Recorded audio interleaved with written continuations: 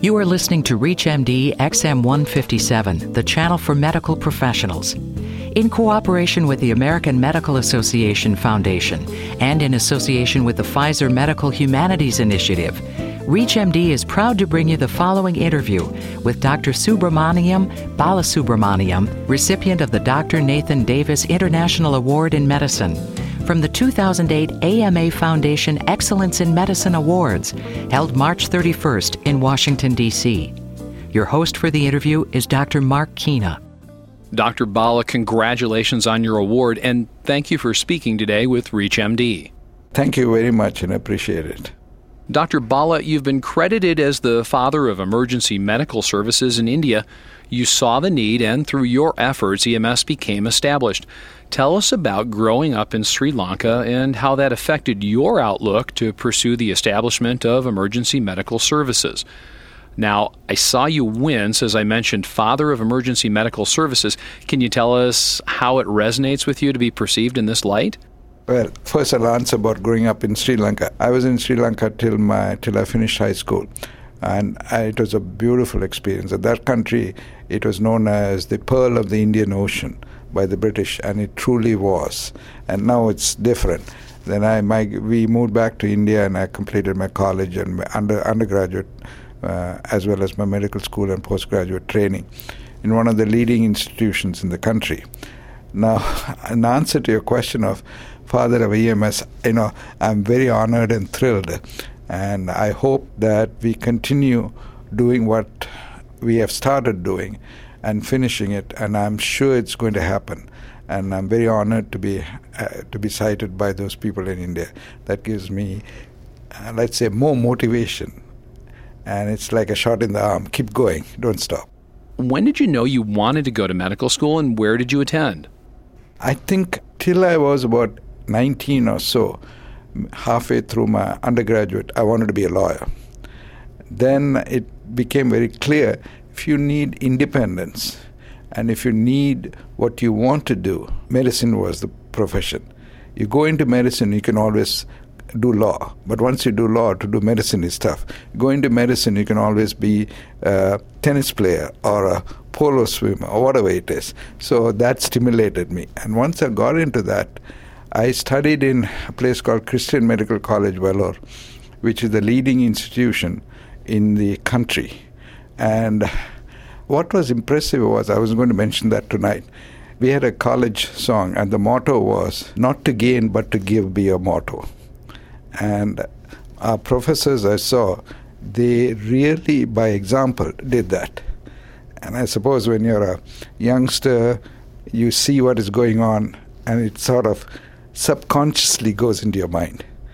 You're not thinking about it.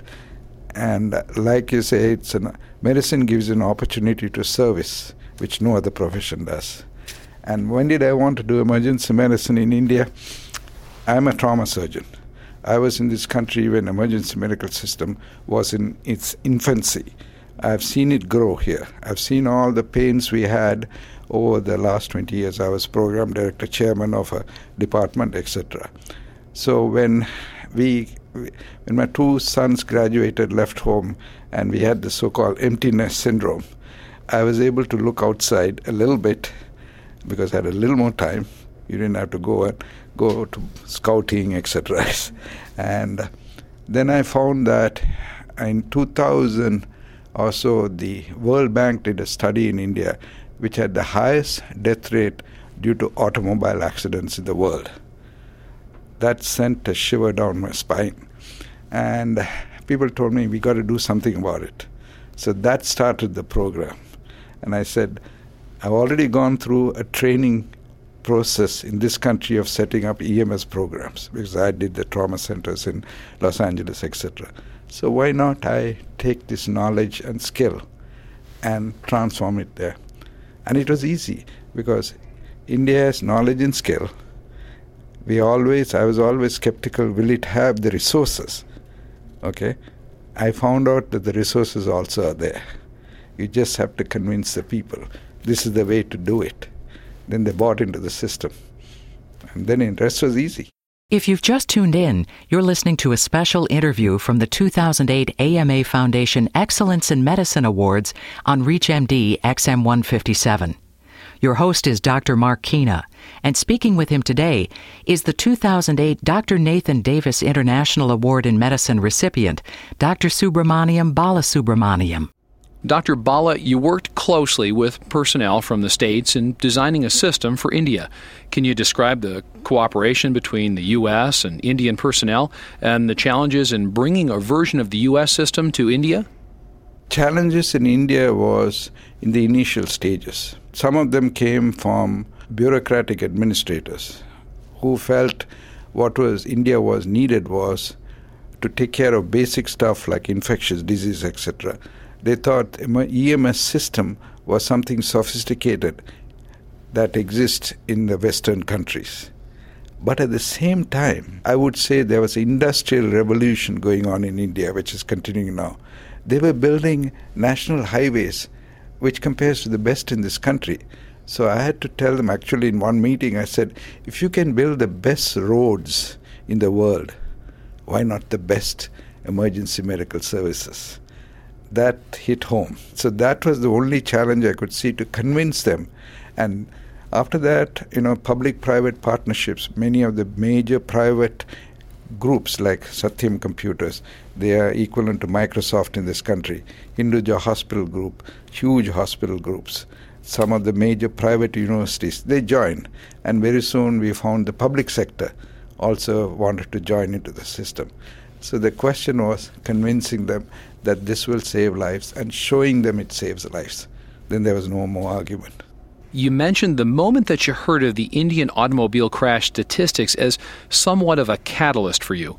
What advice would you give to practitioners, especially medical students, looking for the means to accomplish their own personal goals in medical practice? Yeah, that's a good question, because when you're looking back, when you're in medical school and when you're doing your residency, it's important that you complete that. You stay focused on that. Okay. Once you finish that, each physician, at least I think so, comes to a bifurcation on the road and the career. Do they want to go into academic medicine, full-time academic medicine, or do you want to go into practice? I chose to go into full-time academic medicine. Once you go into academic medicine, not that full-time practice won't allow you, it gives you a choice because you are not spending all your time in direct patient care. You're doing teaching, you're doing research, and you also look for other opportunities in the career. So that gives you a little bit of time space. And the next question is, after your career, you will have to focus on your family. So as your family grows up, then you stay focused in that, whatever the needs are. So once you start having empty nest syndrome, suddenly you find a little more time you got. Okay? I make 3-4 trips a year to India. I wouldn't have been able to do when my kids were young. Okay? And then my wife is a physician. She has been a strong supporter. That makes life easier because they understand what you're doing and can be part of the whole. So my advice to young physicians, finish your medical school, finish your residency, stay focused on that, do the best you can. Once you rise to the top, you will have ample opportunity to do what you want to do. It's no question about that. You travel back and forth to India frequently. How does it make you feel if you're out and you see an ambulance speeding past to see your initiative at work and to see the impact of what you envisioned? That's the best satisfaction in life you can get. I reminded of what Mahatma Gandhi said, if you want to find yourself, lose yourself in the service of others. So that's the biggest satisfaction in the world you can get. When you watch, standing at a side, not identifying yourself, and somebody else praises the system, which has happened to me. I pretend I don't know anything about it. I question the layman, sitting in the airport, I had this and all. I said, oh yeah, I asked them, what happened? Tell me more about it. Oh, this last 2-3 years, things have changed for the good, etc. I said, okay, that's great. So I think that's what the medical profession does. Whether you treat one patient or you treat 100 patients, that satisfaction you get, no other profession can give you. And what does winning the 2008 Dr. Nathan Davis International Award in Medicine mean to you? No, I'm very honored to have this award, not only for my personal thing, but it recognizes the work that has been done so far. And I believe this would be a shot in the arm for us to keep going, because now you have our own peers, which is the American Medical Association, recognizing the work we have done so far. And I think this is a big milestone. And I'm sure both the people in this country who have helped me and those in India, when they hear about this award, they're thrilled. So I'm grateful to AMA to have done this. Can you expand on the differences in need that you experienced during your time both here in the U.S. and in India? Again, that's a very good question.